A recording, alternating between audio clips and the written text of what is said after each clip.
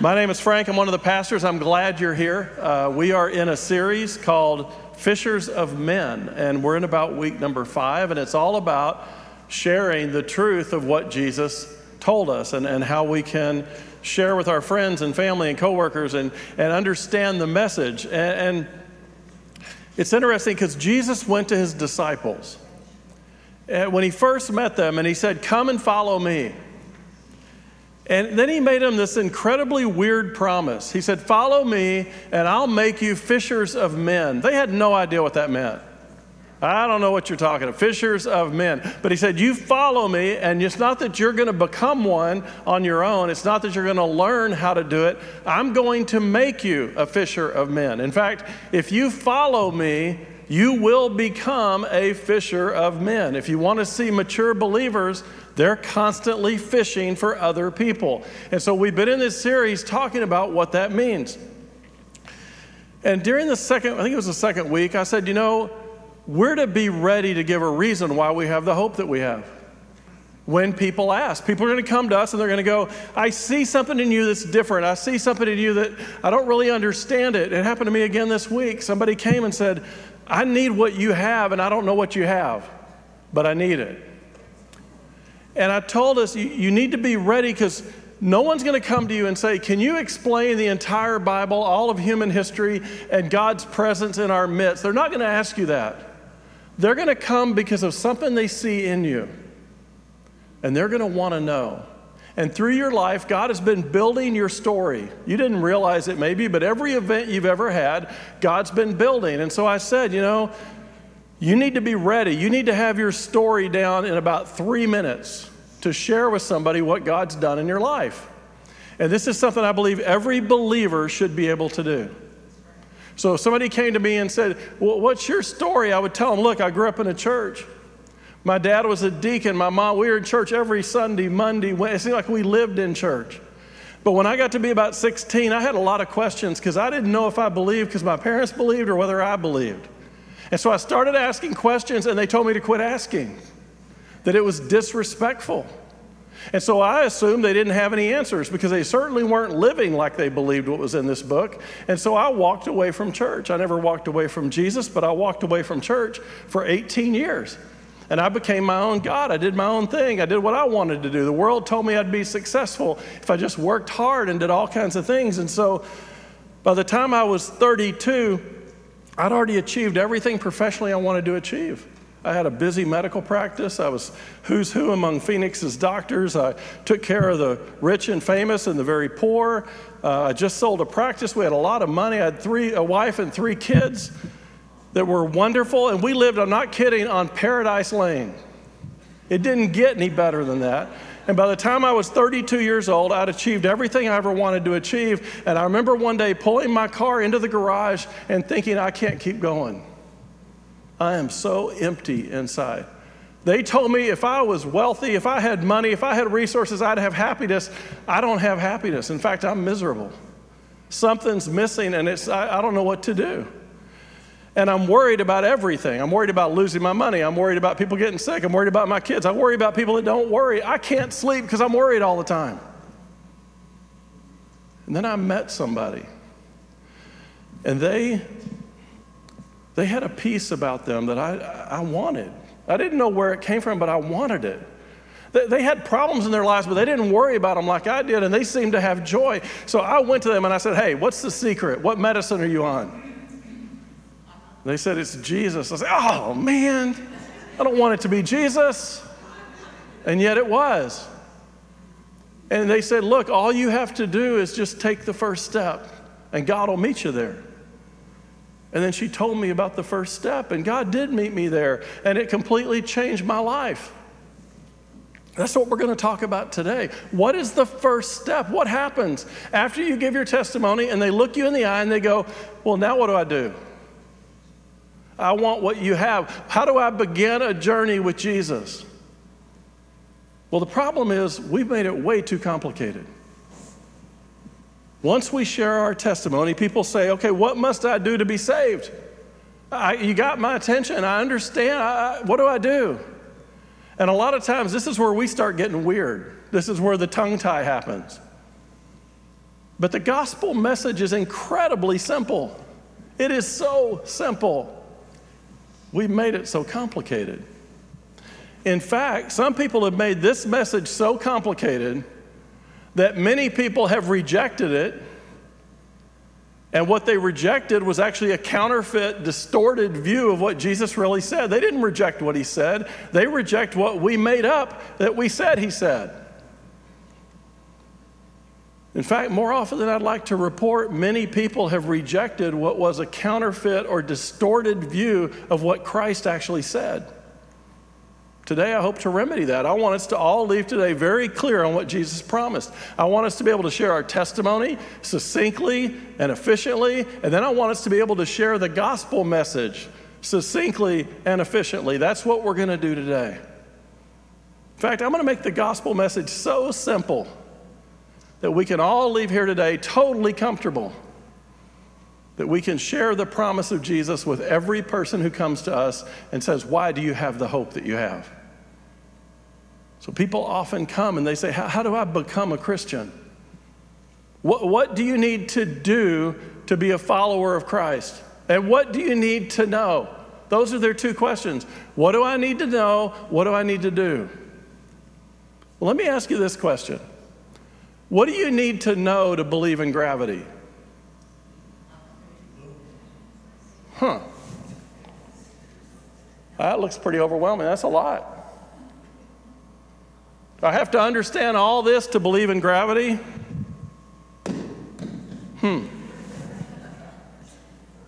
It's been a long time since I even knew what any of those symbols meant, but I just have to know that and I'll believe in gravity. All right, well, it turns out all you need to know to have full and total confidence in gravity is to experience it. Everything falls. Big things, little things, light things, heavy things, round things, square things, no matter what, when you drop it, they fall. Simple, right? See, we believe in gravity because things go to ground. They always go to ground. Every time we drop something, there it goes, right to ground. Do I need to know that? No. Are you going to ask me to explain it? I hope not. What I know is, in my experience, gravity exists. I learned this lesson from Andy Stanley years ago, that gravity exists. You just have to experience it. You don't need to fully understand it. You don't need to be able to explain it or teach it to anybody. You don't need to argue about any of these formulas. Every time, over and over, you don't have to defend it. You just experience it. Every time. When I drop things, they go to ground. I believe in gravity. Not because I can explain any of that, but because I've experienced it. Over and over. I just keep dropping stuff and it keeps going to the ground. Eventually, you see it so much that you just believe it's going to occur every time, no matter what. My whole life, things have just gone to ground. Day after day, apple after apple, it's still there. Still dropping. You see, believing in gravity is not about knowledge or understanding or intelligence. You just know in your heart when you let go of something, it's going to the ground. First few times, you're probably amazed. You wondered, you threw thinking, oh, it still went to the ground. Okay. I know that because when I was about 3, I tried to be Superman and I went to ground. Eventually, you just know. I don't have to get up here and get you guys convinced that there's gravity around us. You're sitting in the chair because you've experienced it. All you need to know is what you've seen. That's all it takes to believe. Drop the apple. Later on, you'll learn more about gravity. But for right now, experience is enough for you to completely believe without a doubt that gravity exists. Can't explain it, but I believe it.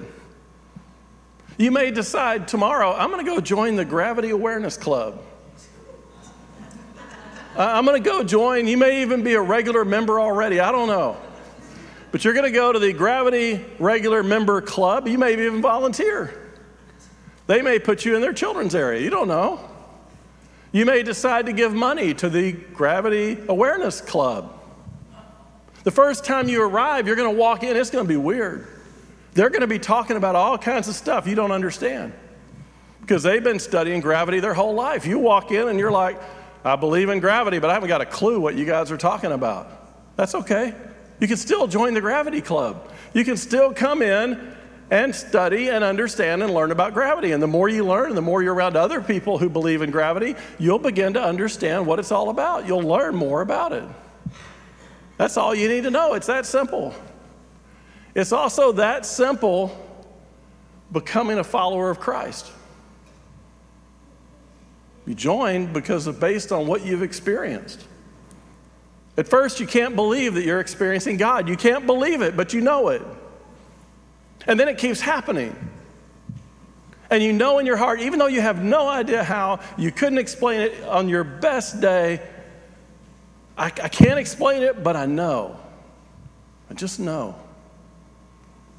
Because of what I've experienced. You see, you and I can follow Jesus and know almost nothing about him. We don't have to explain creation versus evolution, end times and revelation, although we tried. How Noah's Ark was actually cleaned up afterwards. We don't have to know that. How many Johns there are in the Bible. We don't even know we don't have to know how to pronounce Job or Job. It doesn't matter. We don't need to know that to follow Jesus. Once you become a Christian, you'll learn that stuff. It'll happen. In fact, you'll start wanting to learn that stuff. That's a really weird thing too.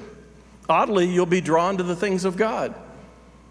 You'll likely have an incredible appetite to start studying the Bible and to start being around others who've had the same experience that you've had. But initially, beginning your walk with Jesus is incredibly simple.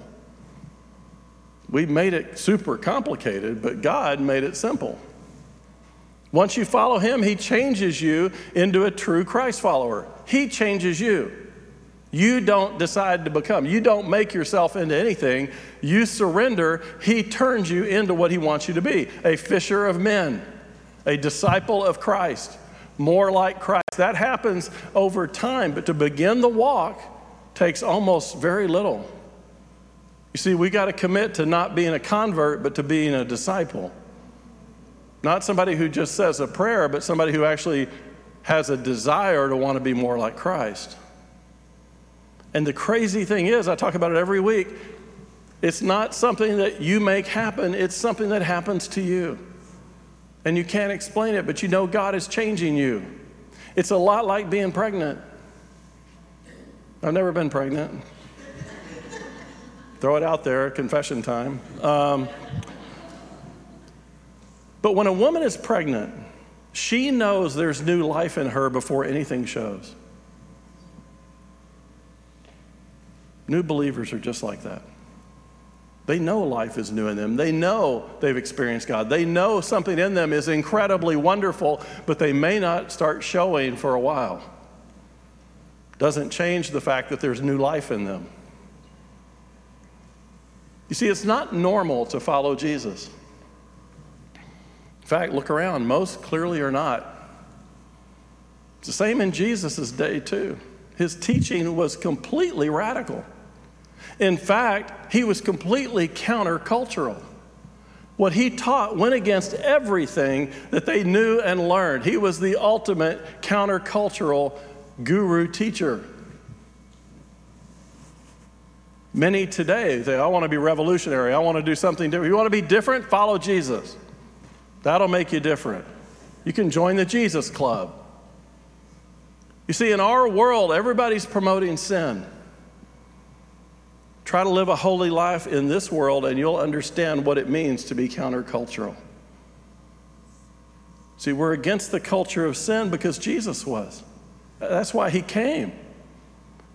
Sin was destroying what he created, and he came to fix it. One of Jesus' followers was a man named Paul, and he put it this way: do not be conformed to this world, but be transformed by the renewal of your mind, that by testing you may discern what is the will of God, what is good and acceptable and perfect. You see, over time, Jesus is going to transform everybody who chooses to believe and trust in him.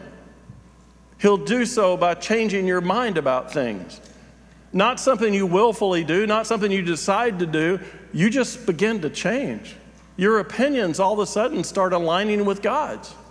Your desires start aligning with God's. The things you used to do, you don't want to do anymore, and you don't know why.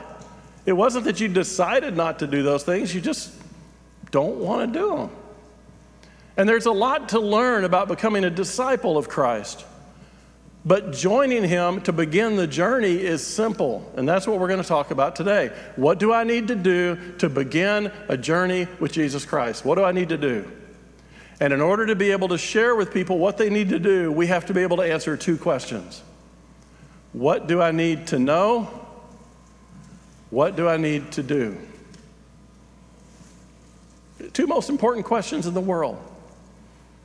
Pilate said, well, what am I to do with this man called the Christ? Jesus said, who do you say I am? We talked about that last couple weeks ago.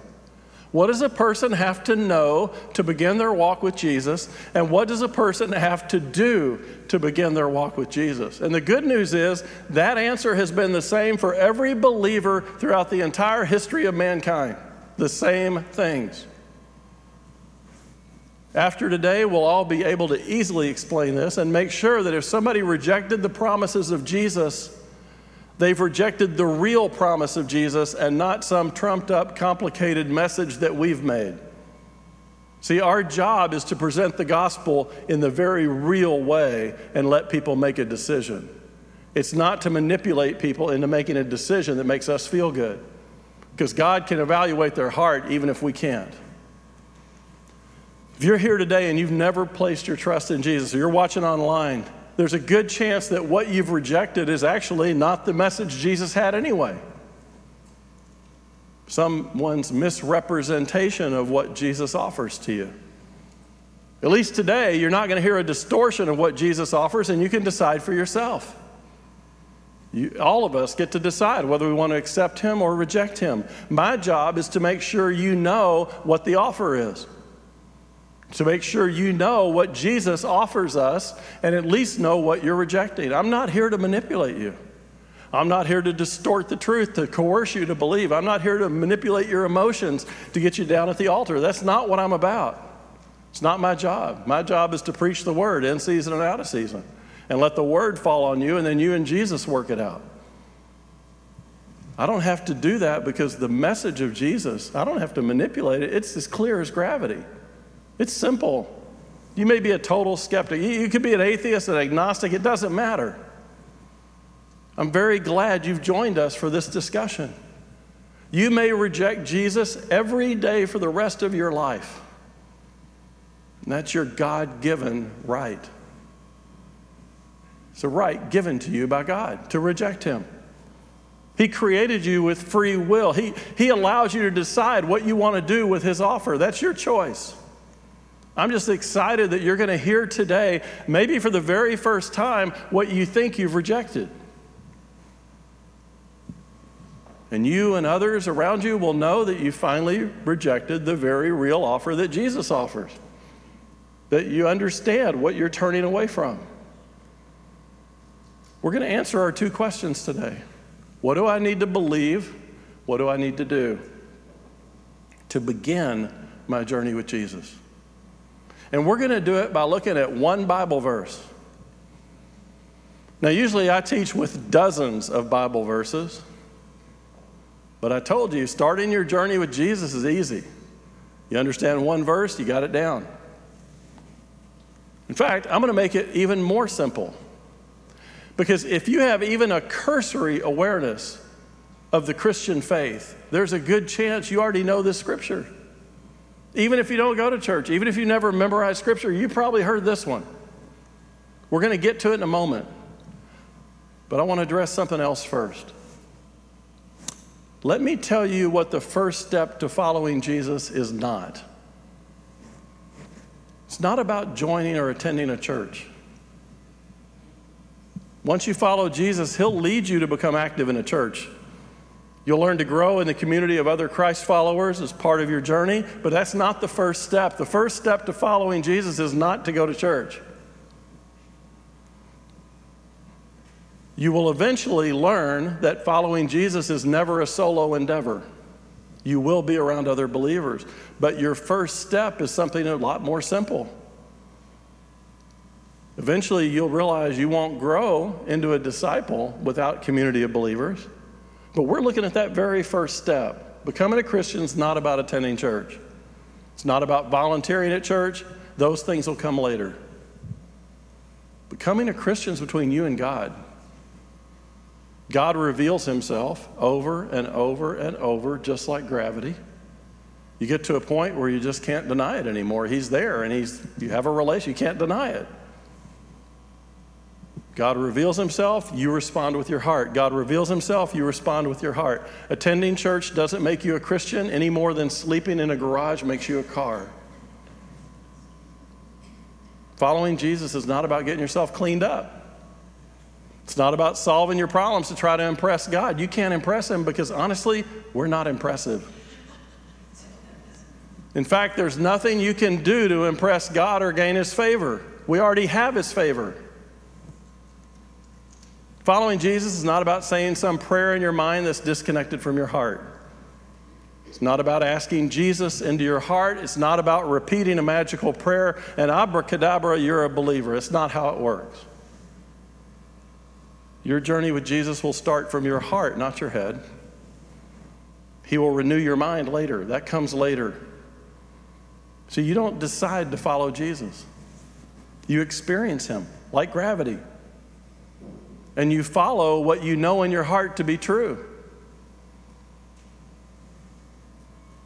A prayer repeated in your mind that's disconnected from your heart does nothing. In fact, you become a Christian because God chose to reveal himself to you. He begins showing up in your life a lot like gravity.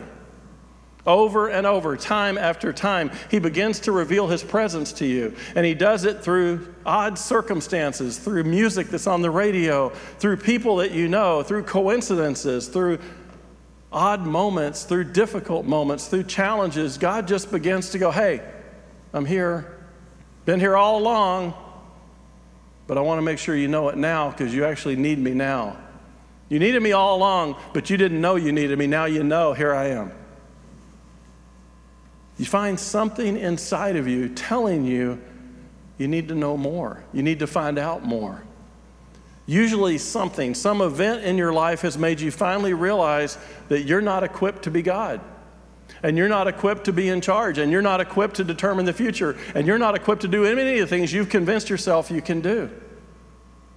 And so you start looking for answers. You start looking for peace. You start looking for that part of you that's not full, and you're trying to figure out what's wrong. And so you start looking. And when your heart starts looking, God starts showing up.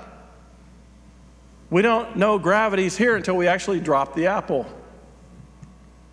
You feel yourself just being drawn to spiritual things. You don't know why. Something moves you to pursue him more. It's coming from within you, but you're not driving it. It's just happening. And you may understand none of it, but the one thing you can't do is deny it. Your head is confused, but your heart's full go. I don't need to know all that stuff. I got it here. I understand. I've experienced him. He's real. The first step to following Jesus is a cry from your heart. It's a cry for help from someone who knows they're in trouble. Someone who got to the end of themselves and realized that they're desperate for help. That happened to me. I got to have an answer because I don't have it. The first step to following Jesus comes in a desperation from your heart to change that which you know you can't change on your own because you've tried and it's still there. Many people ask me why I don't do a lot of altar calls. It's because there's a high risk of manipulating people emotionally. Getting people to react to the moment emotionally. If God is moving in someone's heart, it's constant. It's today, it's tomorrow, it was yesterday, it was the night before. God is moving in their heart. And it'll remain well beyond the emotional moment at the end of a good sermon. Altar calls, in my opinion, sometimes do more harm than good. People respond in the emotion of the moment with their heads and their heart is not yet ready to move to God. Coming to Christ is between you and God. Altar calls often just boost the ego of the pastor, make all of us feel better about our church and our mission. I know dozens of people who have prayed a prayer at an altar and had no connection with Jesus in their heart. Jesus, please hear this, never manipulated anybody to follow him. Never encouraged them to respond only to their emotions. Altar calls seem to magnify the moment emotionally. If you're surrendered to Christ in your heart, the truth will last long after that moment. But there's a more important reason why I don't do a lot of altar calls. You can't find them in Scripture. Scriptures are incredibly simple. Acts 16:30, then he brought them out and said, "Sirs, what must we do to be saved?" And they said, "Believe in the Lord Jesus and you'll be saved." Believe in the Lord Jesus. You'll be saved. What? No altar call? No joining a church? No baptism? No scripture memorization? No answers about creation? No cleaning up? No fixing your problems? Just believe? Yeah, told you it was simple. That's not even the verse we're going to look at. Let's take a look at the only verse you need to know to be saved. For God so loved the world that he gave his only Son, that whoever believes in him should not perish but have eternal life. It's John 3:16. Almost everybody's heard of that message. Why is it up on all the football games? Because it's the message of the gospel. Why is it popular among all of John's writings? Because if you understand that, you understand the mission, the purpose, and the reason Christ is here. It answers our two questions. What do I need to know? What do I need to believe? Or what do I need to believe? And what do I need to do to follow Jesus? It's right there in this verse. To begin the journey with Christ. Let's take a look at it. For God so loved the world. The first thing that you must know in your heart is that God loves. That may be earth-shattering for you. That may be just enough. That may be all you needed to know. Many think God is angry at them and trying to punish them. That he's got lightning bolts ready to throw down on you for all the mistakes you've made, and that he's up here with a report card watching what you do, and as soon as you do something wrong, he's going to make something bad happen in your life. You're running from God because he's scary to you. Someone made you believe way back or recently that God hates you. That's not in Scripture. Scriptures are very clear. God so loves the world. So the first thing that has to happen if you're going to follow Jesus, if you're going to take the first step, you must know in your heart that God loves you. He loves you. You, exactly where you are, how you are, with all your mess, with all your issues, covered in dirt, whatever it is, he loves you. It's not something you know or have learned. It's not something you have to go home and convince yourself and repeat over and over until you believe it. It's going to be something you experience. You're going to experience his love, and you're going to know it's his, and you're going to go, oh my God, he does love me. He really loves me. And how do you know that? Because you asked him to show you. See, many of you have never asked God to show you how much he truly loves you. Notice the word so. Scriptures don't say God loved the world. God so loved the world. In other words, his love for us is over the top, over the moon, more than we could ever imagine. It is so extravagant, so beyond our imagination, so not of this world, so unconditional, so blown up. It's incredible how much he loves us. It's so much more than anything we can dream up on this earth. He loves us so much more than we love our children, than we love our spouse, than we love each other. The love he has doesn't come from this world. It's completely unconditional, and that's why he loves you right now, where you are. Just ask God to let you experience his love and stand back. I dare you. But while God so loves you exactly the way you are, He loves you too much to leave you where you are. But His love is overwhelming. At the same time, so is His hate. You see, there's something about your life that God hates. Something, but it's not you.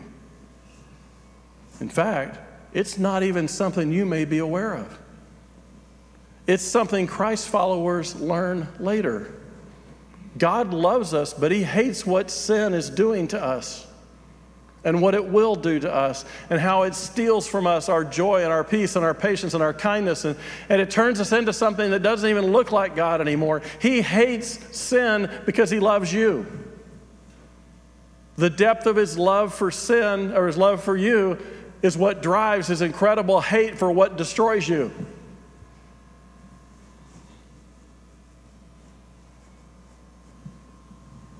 He hates your sin. He hates the sin that you've chosen to do. Yes, you chose it. Stop blaming other people. You decided. You chose what you do. I choose what I do. We're responsible for it, no matter what the world wants to tell us. You have made choices that offended God, and you have to own those. It's that simple. You allowed it. You pursued your pleasures over God's, and yes, you probably knew you were doing what God didn't want you to do. You can't claim ignorance. You probably knew. And when you pursued your pleasures over God's, it's offensive to a holy, pure, unblemished God. His capacity to overwhelmingly love is also balanced by a capacity to hate what is unholy. He can't stay just and pure if He ignores the ugliness and damage that sin does to those He loves. He must identify the sins and punish them. He's holy. He's just. Anything less than His full, unbridled fury against sin would be unjust and unholy. We all demand justice, right? God, when are you going to do something about that rapist? When are you going to do something about the Holocaust? When are you going to do it? He says, just wait. My wrath is coming. My justice is coming. You see, you and I have sinned. I'll repeat that. It's obvious, but people seem to not know that. You and I have sinned. Somebody's got to pay for it. God's poured out His anger, wrath, offense, and justice. He's going to pour it out on somebody. He has to. Can you imagine going to a God who lets all the things happen that have happened in our world, and He goes, yeah, it's all right. No, He's just. One day in history, 2,000 years ago, God poured out all of His wrath onto somebody. He'd stored it up for centuries. The wrath of the sins that had happened, the ones yet to come. On that Friday afternoon, He took all of His wrath and He dumped it. Every bit of it, for every sin ever done, including yours. He unleashed everything. He unleashed it like lightning from heaven. That fear that you have that lightning is going to strike you when you disobey God, it struck 2,000 years ago on a cross, which was a lightning rod. All the wrath, all the anger, all the frustration, all the desires, God poured it all out onto Jesus on the cross. His full wrath in one afternoon, the darkest day of all mankind. It turns out He loves us so much that He knew He had to pour out His wrath. And so He had to pour His wrath on somebody, so He said, I got to become one of them.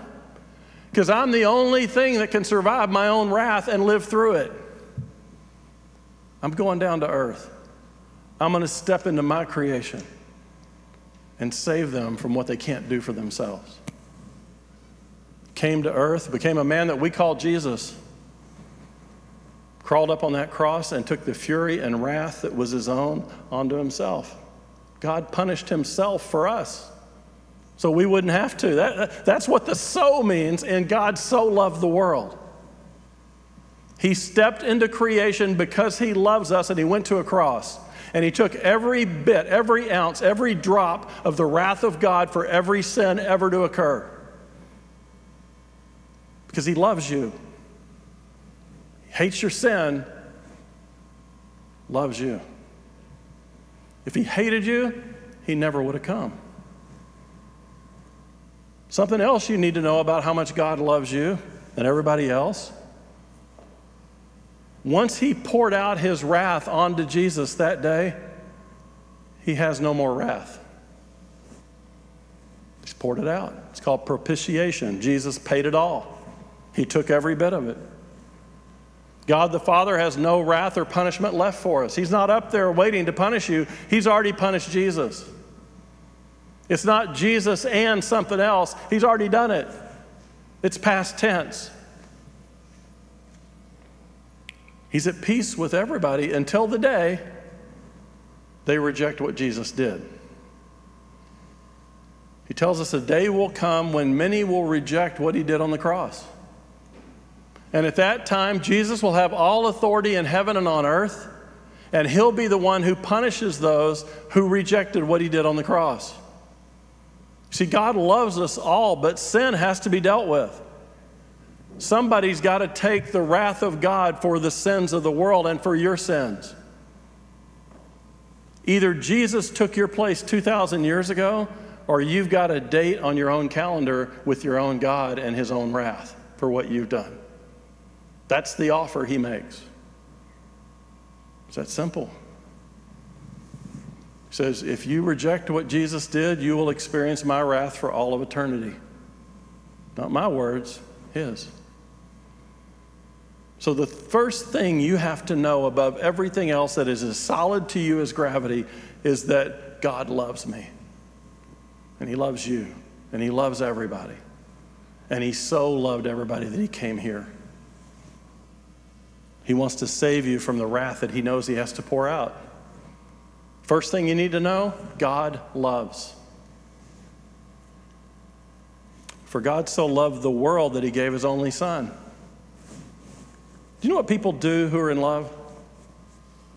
They give gifts. They give gifts to demonstrate their love. And they don't give leftovers. They give their best. If you want somebody to know you really love them, you're going to give them your very best. When you love someone, you want to demonstrate it. You want to give your best time, your best talent, your best treasure, your best gift. In fact, when the person is your spouse or your children, they always get the best of you first because you love them more. But what happens when you love everybody more? Everybody gets the gift. The best gift ever, the only gift, the most cherished, prized gift in the world is Jesus. The greatest gift of love is surrendering yourself to another person. I show my wife that I love her because there are times, random as they are, where I do what I don't want to do for her. It happened once. That's what love is. Love is I'm surrendering me for your good. And if you're surrendering you for my good, things are going to be really good. That's what love is, putting other people first, putting that person first, letting them know that you care about them by giving them your very best, giving them whatever you have that you can provide. You see, people who are in love give. Jesus says, look, show me where your money's going. I'll show you where your heart is. I'm paraphrasing. And we give proportionally to the people we love the most. We give our family more than we give to other people. We sacrifice more for our family than we would for somebody we don't know. We do that because we're human and our love is conditional. But God's love is not. He loves everyone the same. So when he came for every one of us. And he offers everyone the exact same, very best gift he has, his son. God so loved the world that he gave his very best. Gave himself, surrendered on a cross. So he could do what we could never do. He could take his own wrath upon himself and overcome death for all of us. When he walked out of that tomb, he said, look, I'm still standing. Your sins are paid for. Come, follow me. He would sum it up to his disciples. This is my commandment, that you love one another as I have loved you. Greater love has no one than this, that someone lay down his life for his friends. You want to see the greatest love ever? Look at people who sacrifice their lives for somebody they love. So here's our first answer to our first question. What do I need to know to begin a relationship with Jesus Christ? What do I need to know? Here's what you need to know. God loved, God gave. That's it. That's all you need to know. You don't need to know formulas. You don't need to know the Bible. You don't need to know creation. You don't need to know anything. All you need to know from your experience is that God loved, God gave. Specifically, Jesus was sent to die for your sins. Either he pays or you do. The gift that he offers out of his love, the gift he's giving to you, is that you can begin your journey with Christ by believing that on that Friday afternoon, 2,000 years ago, he paid for your sins. God loved, God gave. Simple. Okay, so what about our second question? What do we need to do? Surely I have to do something. I got to do volunteer hours. I got to do something to deserve this.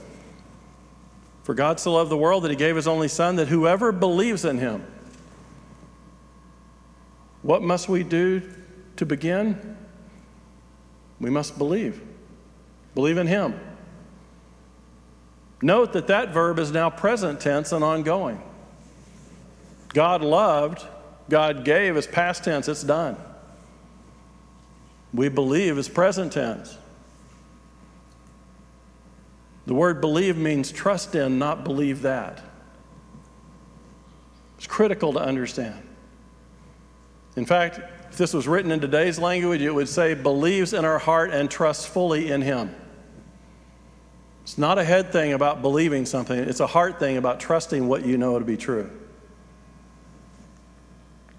Just like gravity, I believe because I've experienced. Still there.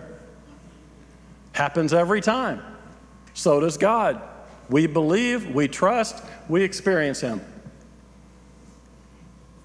Tammy flew to Chicago to see our new grandson yesterday. I'm leaving tomorrow.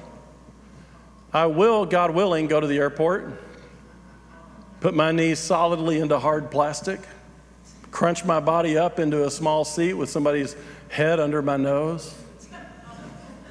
I'll remain in that crunch for about 2.5 hours. I can't explain how the plane lifts off.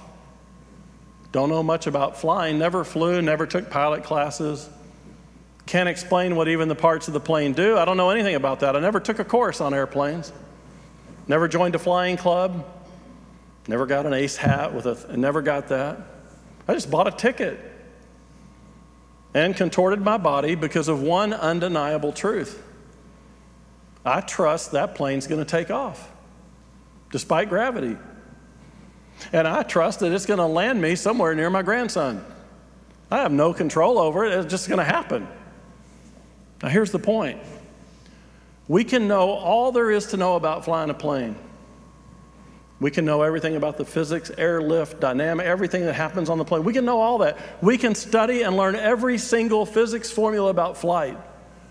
We can even build our own and work on airplanes. We can repair them. We can know them inside and out. We may even work at Boeing. We may be on the assembly line. We may know every part of that airplane and what it does, and we would certainly know airplanes. And we could impress people with how much we know about airplanes. But in order to trust them, you got to get on one and fly. You have to place yourself in an uncomfortable position. Surrender to the possibilities. Take what you know and believe in it and trust it. People who trust airplanes are not the ones on the ground studying them. They're the ones at 30,000 feet believing in them. That kind of belief is what Jesus is talking about. What must we do to begin to follow Jesus? We must believe and trust Jesus as our Savior. God loved, God gave, we believe. We believe. We trust in his promise. What promise are we trusting in? That on that Friday afternoon 2,000 years ago, he paid for our sins. Being a Christ follower begins with a very simple truth. Just like we believe and trust that airplane to get off the ground and land in Chicago, we believe and trust the promise of Jesus to deliver us from the gravity of the consequence of our sin. We put our trust in him and the promise that our sins are paid for and we won't be punished. It's a promise for the future. Jesus made that promise to us, and he gave us the free will to decide what to do with it. He said, look, I loved, I gave, you believe. You trust that on that day in the future, I'm going to stand up and go, I got this. That's what you believe in. What do we need to do? Well, the first thing we need to do, believe. Put our trust in the promise of Jesus, that he is indeed our Savior, that he will one day pay for our sins. He's paid for them on the cross. We'll redeem them when the time comes. Either way, we are free from the consequence of our sin because of our faith and trust in Jesus. There's one more thing we have to do. For God so loved the world that he gave his only Son, that whoever believes in him should not perish, but have eternal life. We get eternal life because we receive it. We choose to accept the gift. I could give you this apple as a gift. I won't because it's my last prop. But here's the thing. I can give this gift to you, but you don't have it until you take it, right? No matter how nice I try to present this apple, you have to choose whether you want to take it. The fact that I gave it to you doesn't mean that you've accepted it. You accept it when you own it, when you take hold of it, when you agree to follow. God loved, God gave, we believe, we receive. How do we answer the 4 questions? What do I need to know? God loved and God gave. What do I need to do? Believe and receive. It's that simple. It gets no more complicated. And you may say, well, you don't know what I've done. You're right, I don't. You don't know what I've done. So there. Okay? But here's the point. We have people come into this church from all walks of life, all different sinful things. I do drugs. I'm very prideful. I'm arrogant. I'm materialistic. I'm gay. I'm living outside of marriage in a relationship that God can't ordain. And I'm heterosexual, but I'm living in sin. I have a problem with pornography. It doesn't matter. Our job is we're going to introduce you to Jesus. And you're going to follow him. And as you follow him, he's going to change all that. He's going to take care of it. You come, you surrender. I'm going to let God do what God does. He'll work with you. None of us begin our journey with God perfect. We end it perfect. And in the process, he changes our desires. He changes us into people who are different, who live differently because we know, we believe, and we've received. You know, it's odd that we all wonder what happens when we die. Don't you think that's weird? Maybe it's just because I'm around death all the time. It's just weird to me that we actually wonder what happens when you die. Let me just tell you what happens. Right now, I'll just tell you. You stop breathing. Your heart stops. Your brain stops. Usually you get stiff after a while. They send you away. They put makeup on you. Then they have a showing to show everybody that you are indeed dead. And then they either cremate you and spread your ashes, or they bury you and put a tomb there. That's what happens when you die. What do you want to know? You don't have to go to more funerals. You don't have to read more books. You don't have to walk through more cemeteries. You know what happens when people die. It happens all the time. What we're really asking is not the head question of what happens when people die. The question we're asking is the one from the heart. What will we experience when we die? That's the question. Yet we still keep asking, what happens when we die? That's the question that comes from here. The experience question comes from your heart. What am I going to experience when I die? The things of God are always in your heart. You wonder in your heart what you'll experience and where you go. That's why it's such an important question. So personal, it's so defining. Every human has the same concern and the same question. Have you ever noticed that? Have you ever wondered why every culture throughout all human history seems to have this idea that something happens when we die other than makeup.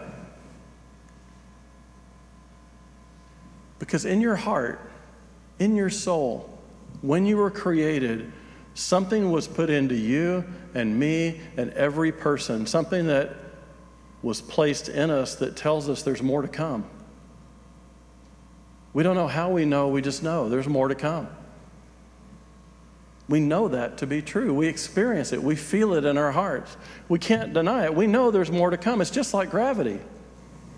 It's part of our experience. You couldn't convince me there's not something after this. For some reason, I just know.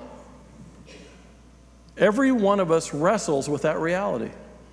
Our friends, our coworkers, our neighbors, every person you lock eyes with, when alone with their thoughts, just them and God, wonders, what am I going to experience and what will happen to me when I die?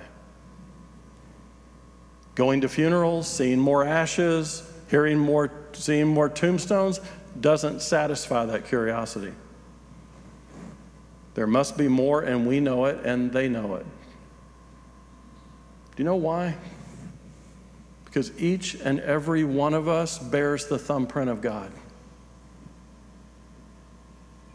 We're His creation, in His image. And He's eternal. Things He creates in His image are eternal, and they know it. Animals aren't eternal, sorry. Humans are created in the image of God. They're eternal. You instinctively know, because God put it in you when He put you together in the womb, that there is an eternity to come. It's one of the greatest evidences of God in the world, we all know. The gift that Jesus offers is eternal life with and in Him. We become like Him. We, over time, develop His love, His joy, His righteousness, His holiness. That's the promise of eternal life with Him. The full measure of the gift that we've been offered. It's a gift. You don't do it. You don't make it happen. You surrender to God and His truth, and He begins to change who you are. He'll make you a fisher of men. He'll make you more like Christ. He'll change your desires so you no longer desire the thing you used to desire that offended Him. It's on our sign. Out there, I think. We're a group of messed up people being transformed by the truth of God's Word. We are being transformed. We're not transforming ourselves. We're not making ourselves into anything. It's happening to us, and it's obvious. Things that happen within us that aren't of us. The things we used to think we don't do anymore. Some of the things that we used to enjoy, we just don't seem to enjoy anymore. God's truth starts becoming our truth. God's perspective begins to rule over ours. We embrace His truth and not ours, and the power to do that is coming from within us, but it's not us, and we know it. Just ask the people who've experienced it. It's like we have a new set of glasses, a new perspective, or better yet, it's more like somebody came in and gave us a completely new operating system. It's all upgraded, and everything's different and better. So how do we start this incredible journey, they ask? It's simple. It's as simple as gravity. You experience Him and you just believe. You know that His promises are true. What do we need to believe to start this journey? God loved and God gave. What do we need to do? We believe, we receive. That's it. There's a lot to learn later, just like the Gravity Club. But to start your journey with Christ, all you need to know is what you've experienced. Let's pray. God, I thank You that You made Your message simple. You did love and You did give. And we choose to receive, and we choose to believe.